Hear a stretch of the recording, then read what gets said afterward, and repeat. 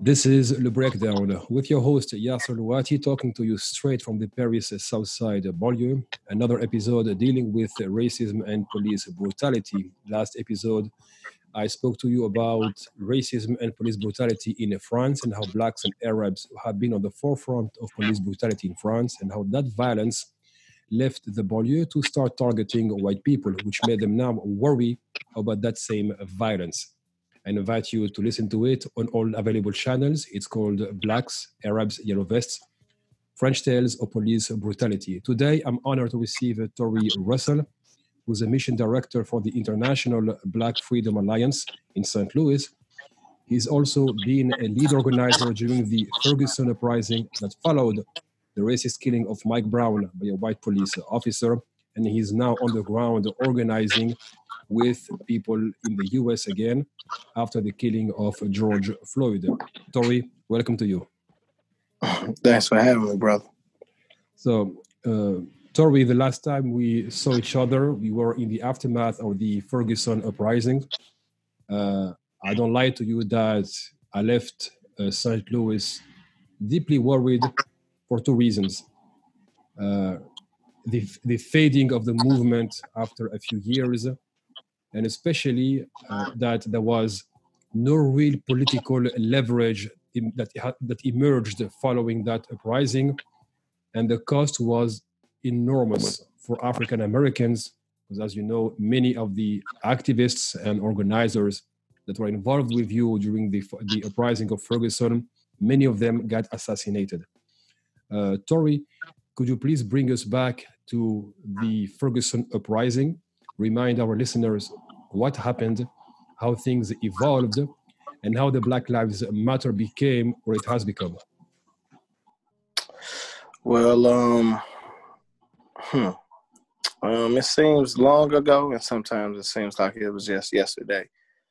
We were in the streets of Ferguson, Missouri. It's a small suburb right outside of St. Louis City. It's actually a nicer part than where I live. I live in the hood in North St. Louis. It's pretty rough. People don't know St. Louis is the murder capital of the United States of America. It's one of the most dangerous cities in the world between infant mortality rates and murder. And so to go from that to the suburbs and hearing that Mike Brown, an 18-year-old kid, was killed there, it's kind of shocking. So what we thought was just, another police killing turned into an uprising. And so young people who were disenfranchised by the system, who, voting didn't work, praying didn't work, going to church and playing Kumbaya didn't work, and they couldn't play ball or get a college scholarship out of it. Those young people that was unemployed, we took to the streets. And so for days on end, we demanded justice. We were out in the street really for 400 days, 300 and something of which was after the non-indictment of the officer who killed him. And from there, we believe that a movement was started. But, as we say in Ferguson, there's two movements. There's a radical black one that's in the tradition of the Panthers and Malcolm X and Marcus Garvey and others like that. And then there's a more pacifist or lighter movement like the Black Lives Matter or the Civil Rights Movement, or things that's really not trying to change the system, it's trying to reform it. I would rather have a new system than try to reform an old one that's innately just insidious and just horrible to black people. So I thank you for this introduction, but could you please delve a little bit more on what were the limits shown by what you call the model followed by some organizers, even though Black Lives Matter is still a rallying cry around the world, and I can speak for France, for example. But politically speaking, we saw some people getting elected on the platform that emerged post the Ferguson uprising. And why don't you think that the election of such people is a sign of hope for the future? I was myself in St. Louis when I met with prosecutor Kim Gardner, which seemed very promising, and I honestly, was impressed by her courage in the face of all the institutional leverage trying to kind of block her from bringing reform to the criminal justice system. But it's not clear whether the individuals are themselves reaching their own personal limits, or they come in with or they get elected on a platform, but the system in front of us is way too strong so far. Yeah, I mean, Kim Gardner, the prosecutor for the St. Louis City, first Black woman elected. I think, like you said, I mean, it's the most courageous human being I've seen in the face of police who weren't being shot with tear gas or pepper spray. She went to the system trying to be fair and just for all, and she actually doing it, and she's applying it to the police. There's hundreds of officers who are on a ban list, basically dirty cops that she's identified with either being racist or planting drugs on people or sending people to jail. And lots of their cases have been overturned and people have come home from jail. But we have to be really, really careful by judging a movement by electoral politics and really judging them by individualism. And so if one person or two people or 5 or even 20 people get into the system, it doesn't mean that the masses of the people's needs are being met. And so we see that with like a Wesley Bell, who's a Ferguson resident. He ran on the Ferguson kind of criminal justice reform policy, became the city council member, and now he's the prosecutor in the county. But yet and still he has not looked into or brought a case against the officer that killed Michael Brown, which he still legally can. There's been a shooting every month since he's been the prosecutor. No officers have been indicted.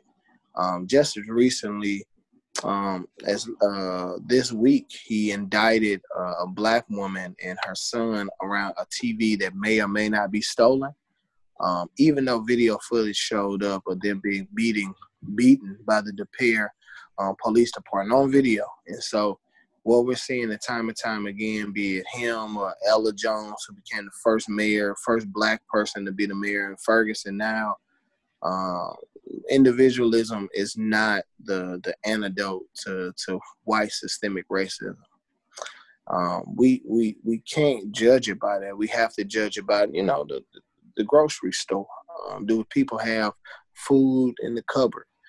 Do we have an adequate job that pays us an adequate amount of wage? Are our kids happy? Are our kids going to a quality school? Can we afford higher education? Those are the things that we should judge it on. So, since Ferguson, what is still wrong with St. Louis and the smaller towns around it? The police is still going to be the police. The police are slave catchers for Black people. So we're still getting pulled over. We're still getting fines, which takes away our ability to drive. In the U.S., you get a ticket. They can give you a $50, $100 ticket. It can go up to $1,000, $2,000. You can spend weeks in jail. Those things still go on, just like they did on Obama. They're going on under Trump. And so if the policing is not changing, and that's the first barrier between the people uprising and overthrowing the government or changing the government, and the police are still as strong, then, how strong is a movement? So if the police is a barrier, as you say, between the people and, let's say, the rest of the country or institutions, what are politicians saying? The people in place, when you bring this up, they can't remain quiet after the Ferguson uprisings with the international outcry. What are the elected officials doing? I'm not talking about the new ones who were elected on the Ferguson platform. I'm talking about the people in place who can use some, pressure or allocate resources to kind of either bring about some minimal change, but still give a sign that they are doing something, or this analysis is completely negative on it, saying that we have had the uprising and people get killed, and we are still in the same situation as we were 10 years ago. The young new ones are doing the same thing that the old ones are doing, nothing. And so we have no new policy around policing. Our police don't wear body cameras. We don't have a civilian oversight board where the citizens can look into the cases. It's really much of nothing. We just had this conversation with a young elected official and an old one. The policymakers are not making policy that reflects the protests. And so now the organizers and the protesters have to be politicians, organizers, community service providers, medics. We basically have to juggle all positions because our elected officials, I guess, don't care about Black people.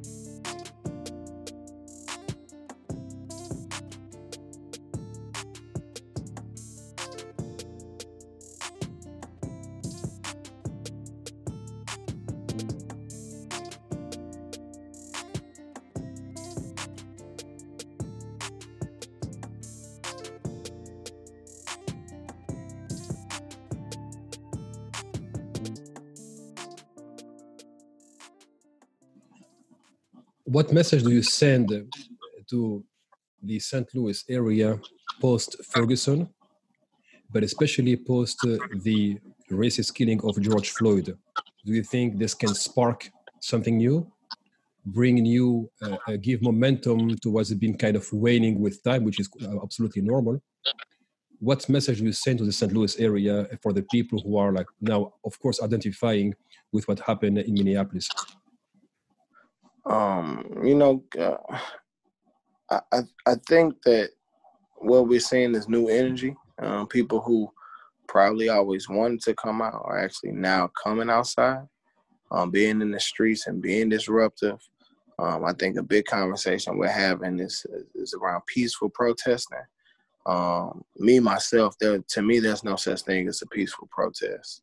The point of a protest is to disturb the peace. And so when we say no justice, no peace, you can't do that peacefully. And so we have to just have mass political education, sometimes right there in the streets and right in front of riot cops. And so that's the most important thing, that we build a movement this time built on political education with one goal, one agenda, in a corny way, one band, one sound, Yeah.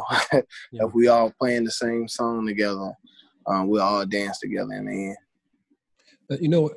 I quite identify with what you're saying, because we are, facing the exact same limits in France, meaning that we have a tragic event which sparks anger, and people take it to the street and then express, their feelings.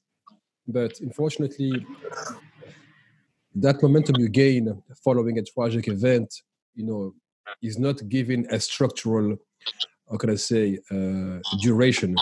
or is not giving foundations for it to last beyond the emotional moment. And I do agree with you that political education cannot be bypassed. It is fundamental. You cannot mobilize, organize people who are insensitive to what's happening around them, and to make things even worse, adhere to the idea that through individualism, by putting themselves through the bootstrap, they're going to make it on their own. I remember speaking with Zahir Ali in Brooklyn on that, and he said something quite interesting. He said, capitalism has this capacity of still making you believe in the dream of personal success, that despite all the flaws of capitalism, you still have a chance if you keep working hard. Here, for example, with the post-colonial immigration in France, which came from Africa, there is a huge problem of organizing, because you get this momentum for some time, but it does not last. And then what's waiting for you around the corner is political parties and white majority organizations to kind of grab these movements, turn them into something more, how can I say, less radical, that adhere to the system and kind of buy into the rhetoric of, in France, the Republic, and that institutions are literally the way to are literally the leverages to use for liberation. Now, why? I mean, of course, people can refer to the Black Panther Party and to the radical movements, and of course, the Black radical tradition, is a school of education for at least many of us in France, and me being one of them. What's keeping this political education from being accomplished on the ground, even if it means like once a week? Or is it a question of resources? Is it a question of interest? Is it a question of sabotage by the institutions? What do you see as being the limit for this, from this of being applied? I do think that one part of it is like you said, it's sensationalized because we see the Panthers. And so when you see some cool people, you see some beautiful women with some beautiful afros and some black berets and some black leather pants and jackets with their fist up and history, it makes you think that that's the extent of it. But you forget about the 6 weeks of political education that you had to have to become a Panther that represents the community. You couldn't walk around with a gun without training. And so those are the things that I think we are missing. And I think that's an interest part. But we all know, man, movements are sustained through resources. And so be it even if it's somebody sharing information and knowledge, and there has to be a building to do it. It has to be, even if we sharing PDF files and toolkits, you got to have some Wi-Fi and some electricity, and that got to be paid for. And so I really wish that the athletes and entertainers would stop tweeting and stop posting. Or if you can do that, can you match that with some funds to get the protesters out of jail, to build freedom schools, and really have the resources to go back into the community. So not only can we learn how to do something, but we can apply it in the communities that we live. What do you make of Don Lemon's plea live on CNN towards Black celebrities, athletes, movie stars, entertainers, etc.? What do you make of that? I think Don Lemon saying the same thing that grassroots organizers saying now and been saying. We need resources. But I think the difference or the part, the intricate part that's really needed, right, is you can't say that movements need to be funded without identifying where the funding should go. And so that lets me know Don Lemon is saying that a movement needs to be funded, but he doesn't know what it is, what it looks like, who's in it, who's the leadership, what pot, what name does it go by. And so if he is a so-called Black journalist on mainstream media and he's on your nightly news and he can't identify it, or he's not willing to name it, right, then how could a Jay-Z or a Talib Kweli or Ice Cube name it, right? How could a Kaepernick fund it if no one could name it and see it? And so I think the problem is like we exist. We're not visible intentionally because the mainstream media would say that I'm too radical or others are too radical. But how do you sustain a radical movement, or a movement that's going to radically change society, if you can't name it, smell it, walk up on it, see what it built and funded? I do agree with you that like in our case in France, it's even worse.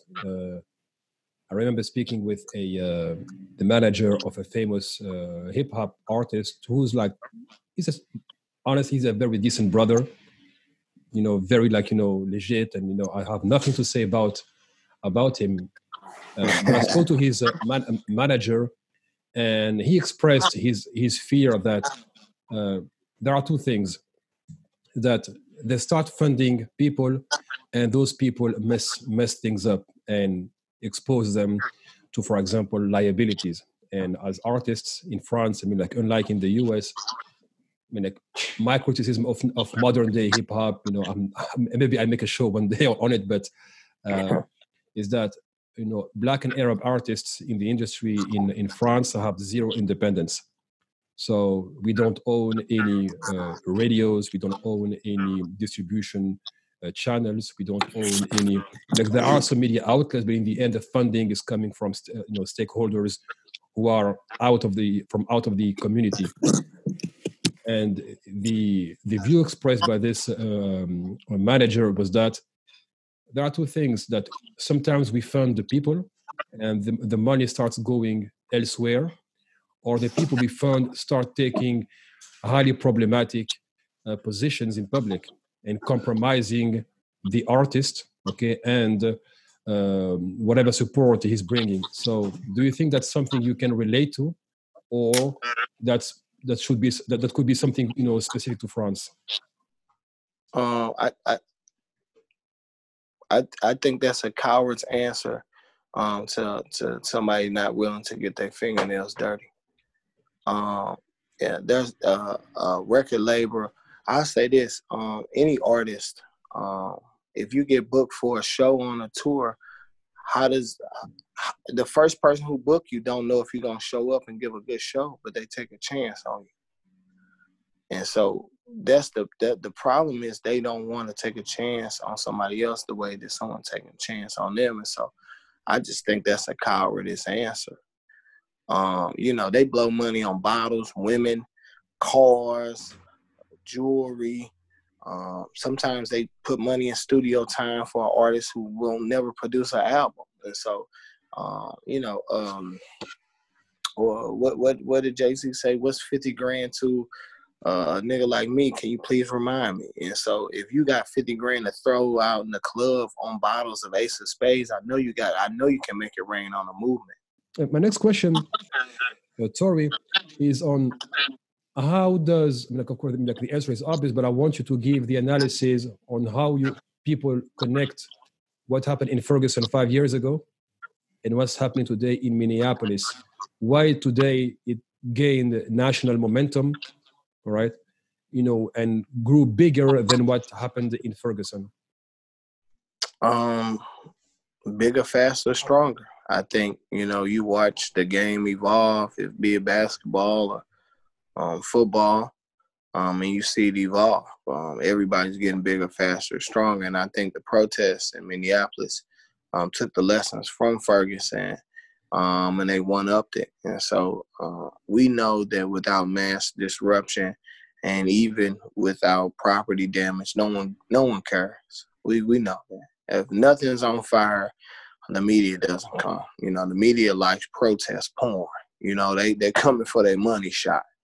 And the money shot is something on fire, a highway shut down, somebody screaming in a police officer's face. And so I think they take that, they took that example and ran with it, but they're more strategic. I gotta, hats off to them. I just left there. So, they're using police scanners. They're using walkie-talkies.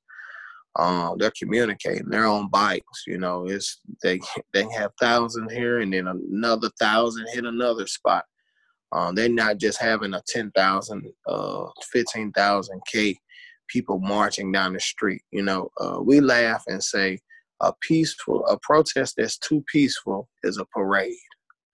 And so they're not having parades down the street, right? Yeah. They burn down the police station.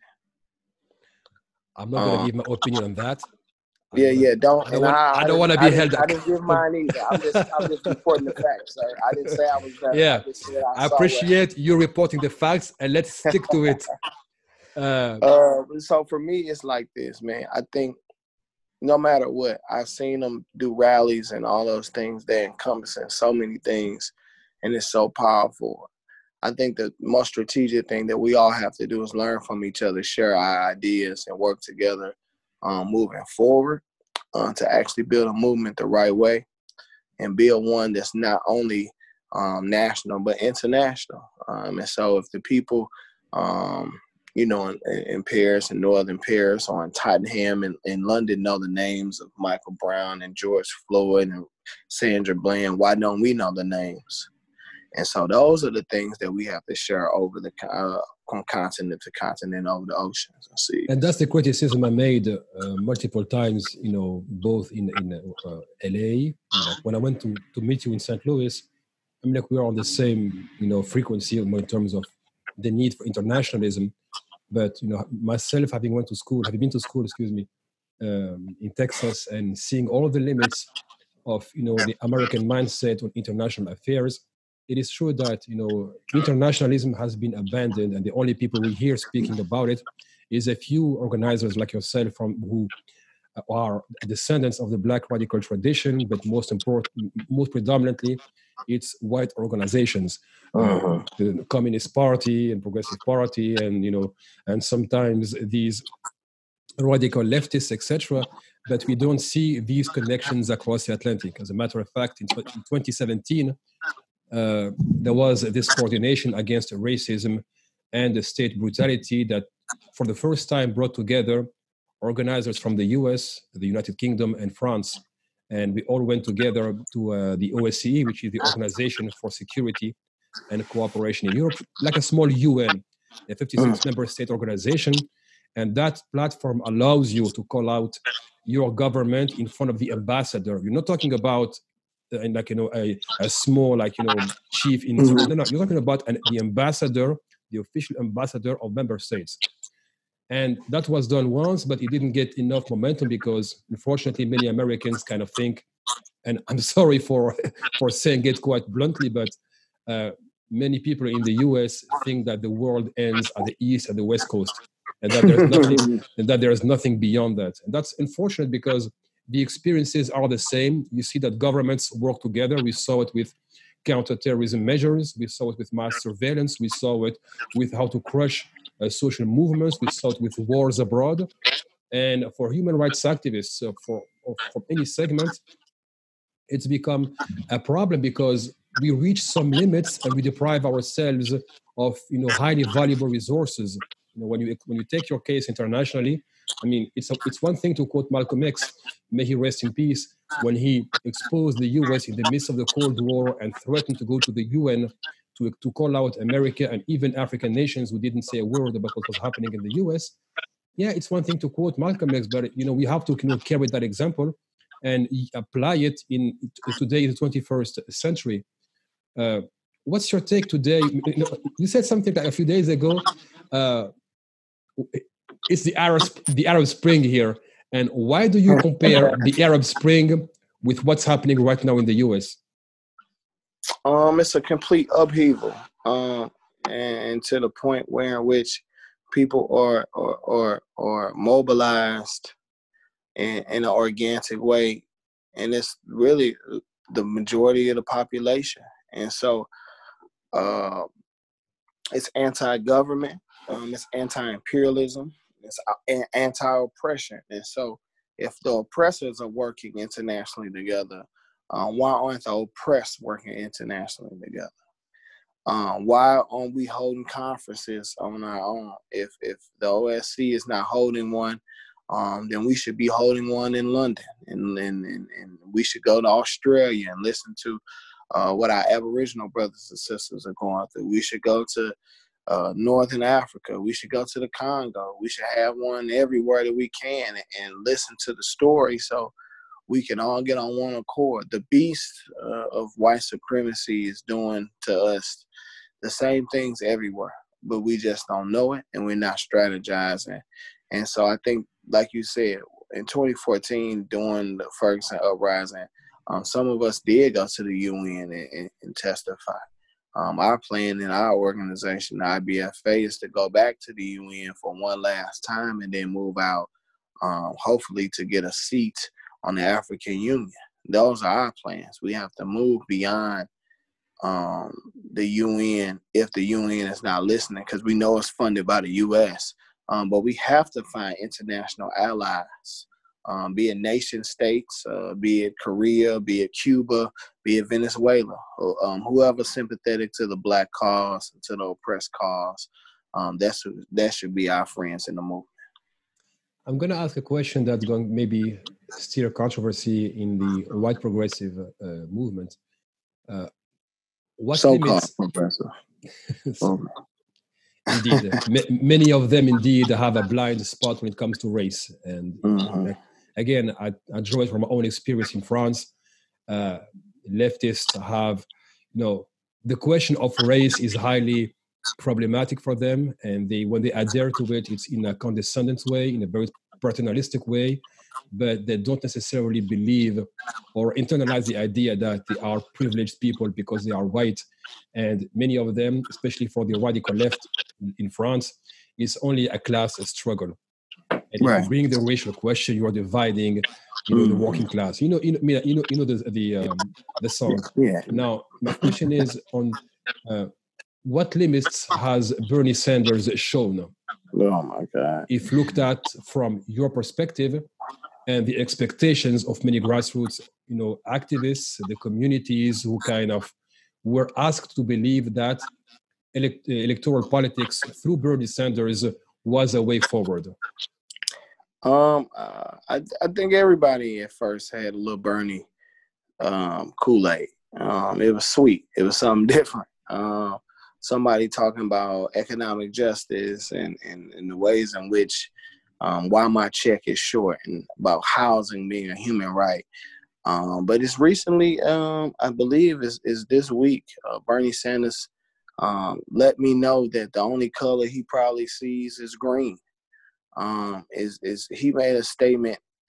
Is just it's off color and it's short sighted, and it helps white supremacy. He made a statement saying that if they paid the officers more, maybe they would be less racist. You've got to be kidding me. No, I'm not. And so I send you the document, and we all laughed, and then we burned it in a bonfire because it's complete is lunacy. And so for all the good things that he talks about economically, my question for the leftists, for the socialists, for the Marxists, the Gromskys and Trotskyites, and whatever fabric of erasing me as a Black person is if my class is determined by my race, I'm forever the precarious worker.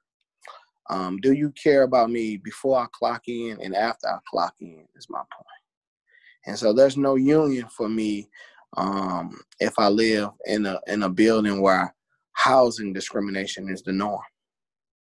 If the bank won't loan to me because I'm Black, how does that affect me economically? And where will my Marxist, leftist, socialist brothers and sisters be? But how does that apply to Bernie Sanders, even though he challenged the so-called Democratic establishment, which he did until the North Carolina primaries, but many blamed him for throwing in the towel too soon. And I don't think he threw in the towel too soon.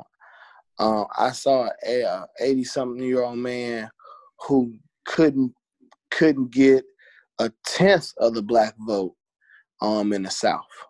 He couldn't get the Black vote because he didn't know nothing about police brutality. He knows nothing. He knows nothing about the system of white supremacy. But how come then Joe Biden did then? No, and so what I'm saying is he didn't even have enough sense to even go find a Negro to pay to even vouch for him. He and that's, I think, like you said, that's our so-called. I call it. To me, it's a joke. It's a so-called liberal, so-called progressive, so-called person who says that they see me and understand me and my plight. But that's just rhetoric. And so the same way that the Russian Revolution had a problem with blacks in Russia, where they wanted to put them out and said that the race question was too heavy and that we need to stay on economics and industries and producing. It's the same way that Bernie said to the black voters and saying is that race and reparations is too much. We need to just worry about Trump and getting him out. That's insufficient for black voters. Yeah, but the legitimate question your answer brings is, how is Joe Biden any better? How has Joe Biden, who is notoriously like, you ain't black. I mean, I had to kind of Google it myself and make sure that it wasn't a fake something like, yeah, it's not. It's real. No, I didn't believe it. I mean, I saw it on my timeline. I was like, no, this must be a fake thing. And then it was actually true. But if this is the criticism you address to Bernie Sanders, his lack of sensitivity to the racial question and the plight of the black community in America, how is Joe Biden any better? Because he did secure the black vote from the North Carolina primaries and the next ones. Yeah, I think if we looking at statistics, I think we've never seen more black people vote. Though the two highest time is President Obama, of course, black people voting for him, and 68, which is the first time black people could vote for the president. Outside of that, nearly 50% of black people in the United States of America never votes. Never vote. Almost half of us never vote. And so Joe Biden may convince older voters, church voters, people who are working, but the majority of us who've been in jail, been in prison, parole, probation, on public housing, trying to make it day to day, they're not convincing us. And so what we saw was the lesser of two evils on the Democratic side wasn't strong enough to beat Trump, be it Biden, be it Hillary Clinton. And so we don't give anybody a pass. I think with Bernie, you saw hope. And so you saw more criticism, hoping that he would change his colors or change his stripes. He did not. And so what we're seeing out of Biden is nothing. I think the majority of the young people that are in the streets are turned away from that a long time ago. I'm predicting a big loss for the Democrats in 2020. It's probably be another term for Trump. Barack Obama spoke out just last night. We are recording this, the very next day of his taking a public stance on what's happening in the U.S. What's your take on Obama's speech? First, on the fact that a president or former president is speaking up publicly against a sitting president. I think that sets a precedent. And what do you make of that? And the second question is, what do you make of the content of his speech of yesterday? I think he made great points. I think we have to say that Obama, he was a community organizer. Indeed, and yes. So he understands the power of talking to people, meeting people where they are, highlighting the contradiction, showing where Trump is bad, showing the economy. I think those are great things. If Obama was only a community organizer, he killed it last night. But he's not. He's a former sitting president, a two-term president who had the majority for 2 years and did nothing for black people. And so he's talking as if he's me, like he's a Ferguson frontliner, as if he was a protester in Baltimore or Chicago. He's not that. He's a person who deported more people than anyone else in the history of the United States. He dropped drones on people. He gave less amount of small business loans to black people than George Bush. He cut the funding to HBCU. So, he's not pro-black. He doesn't have a black agenda. I'm telling him to shut the hell up. I was done listening to him when his Department of Justice had no federal charges of hate crimes against Darren Wilson, the killer of Mike Brown Jr. I really wish that he and Michelle would just go to Martha's Vineyard and live out their life, waiting on their grandchildren, spending the tens of millions of dollars they get from writing books.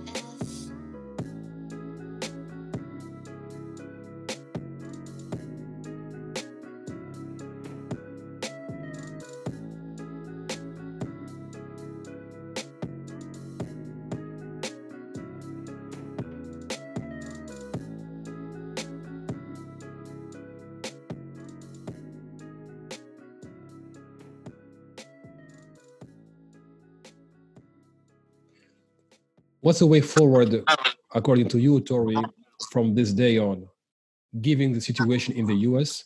Um, I don't hide to you that I'm kind of worried for the people I love in the US when you have the sitting. I love you too. Thank you, brother.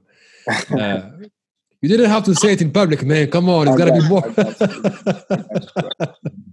Man, these are troubling times, yeah. So, man, you know, they just picked up a Ferguson protester who just got back from Minneapolis, And I and want to they go hold back him to on that. federal charges. Yeah. Sorry, I want to go back to the people who were killed in the aftermath of the Ferguson uprising.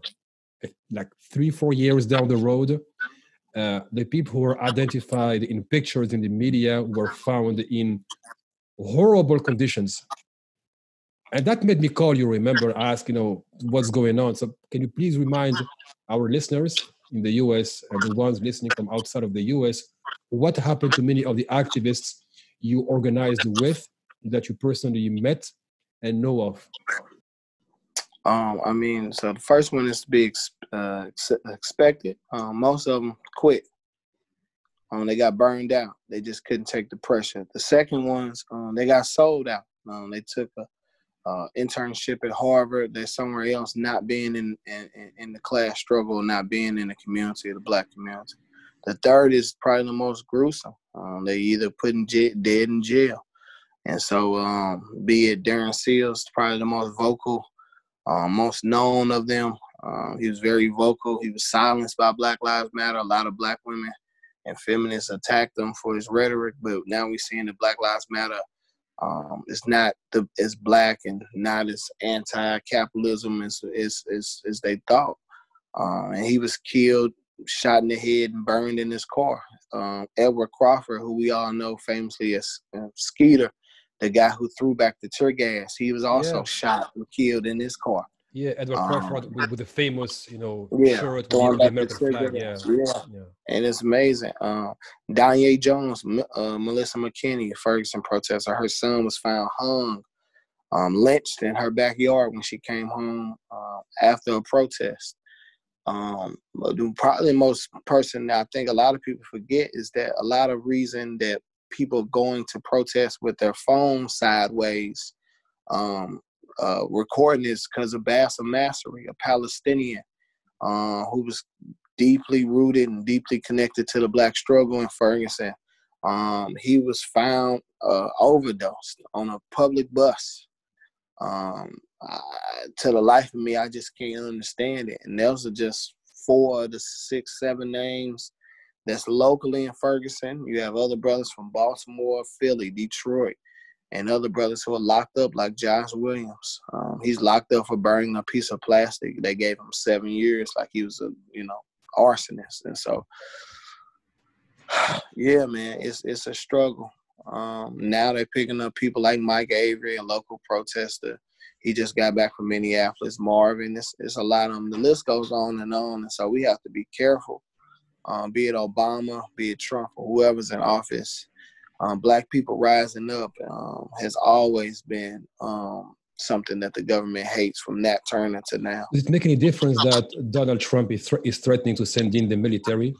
Or to you, it's like repression is repression, whether it's through the hands of the police or the military. Do you see any difference with that? We were just having this discussion in our core group. Our political education director, we was having this, real stark debate. Dr. Travis was saying, maybe it is, maybe it's not. I'm saying, hey, I think this person is probably the most meanest, cruelest president that ever in the history of America. He's definitely willing to do whatever to us. And so we have to be prepared for that. But I think that the question is, what is the people prepared to do? The people don't have a Trump. We thought Obama would be our Trump, somebody who was unwavering love for Black people. They didn't have that. So what we have to do as our people, we have to go out in the streets and we have to be diligent. We have to be strategic as well, because this president will probably, maybe even possibly drop a bomb on protesters.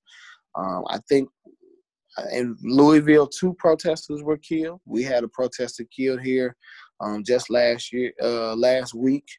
I think 10 total protesters in the last week around the George Floyd protests have been killed at the protest under President Trump. What call do you make to organizers like yourself around the country? What plea do you make as we are expecting repression to be worse than it has been so far? And what call do you make to the broader community? There is Hassan Minhaj on his show who called Asians to support the Black liberation struggle. And he said, this is a crime scene. We can no longer remain silent. But your personal call from where you are sitting, what do you say and what do you ask for? If people could hear you nationally in the US, and the third one, what call do you make to an international audience, to people who identify with what's happening in the US? One, I want to say I'm not a rarity or anomaly. There are those of us who are in this Black struggle in the United States of America who've always thought about the connections from Ferguson to the Francophone. And so we want to first and foremost say that we are connected. We see ourselves in one movement. And so we just need to come together. And so if that's sharing resources, that's fine. If that's sharing awareness and creating hashtags and mobilizing together, I think that's a key element to creating a movement. But more importantly, we have to be diligent in having one plan and one vision. We want to take this Black Lives Matter movement to a Black liberation movement and make it a global movement for Black liberation. And so if that means Black people going back home to Africa, building it up, if that means sending money, if that means supporting political parties such as the EFF and other places, so be it. We have to be strategic, and we don't have the rest of our lives. I don't want to be 50, 67. No offense to Angela Davis or any of the elders. I don't want to be an old person that you trot around to tell me about how bad it is now, how bad it was then. I want to be free at that age, and I want to use all my time, and like I hope everyone else is doing, using your time to organize your community beyond the protest.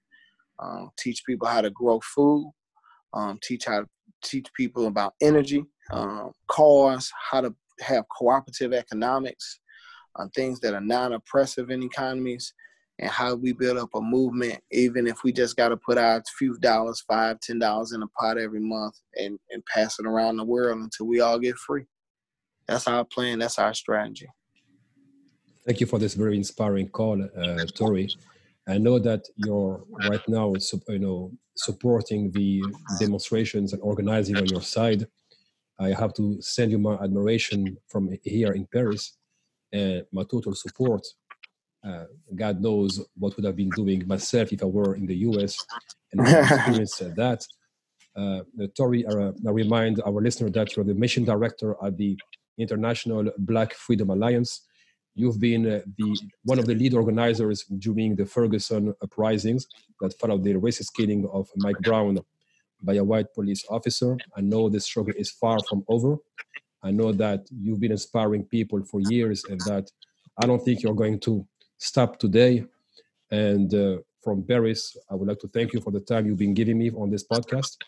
As for you listeners, I thank you for your time and for listening to this podcast. Please think of sharing it. In the meantime, let me thank you again, and I will call you to listen to us one more time next week. Thanks again. Thank you. Free Mumia.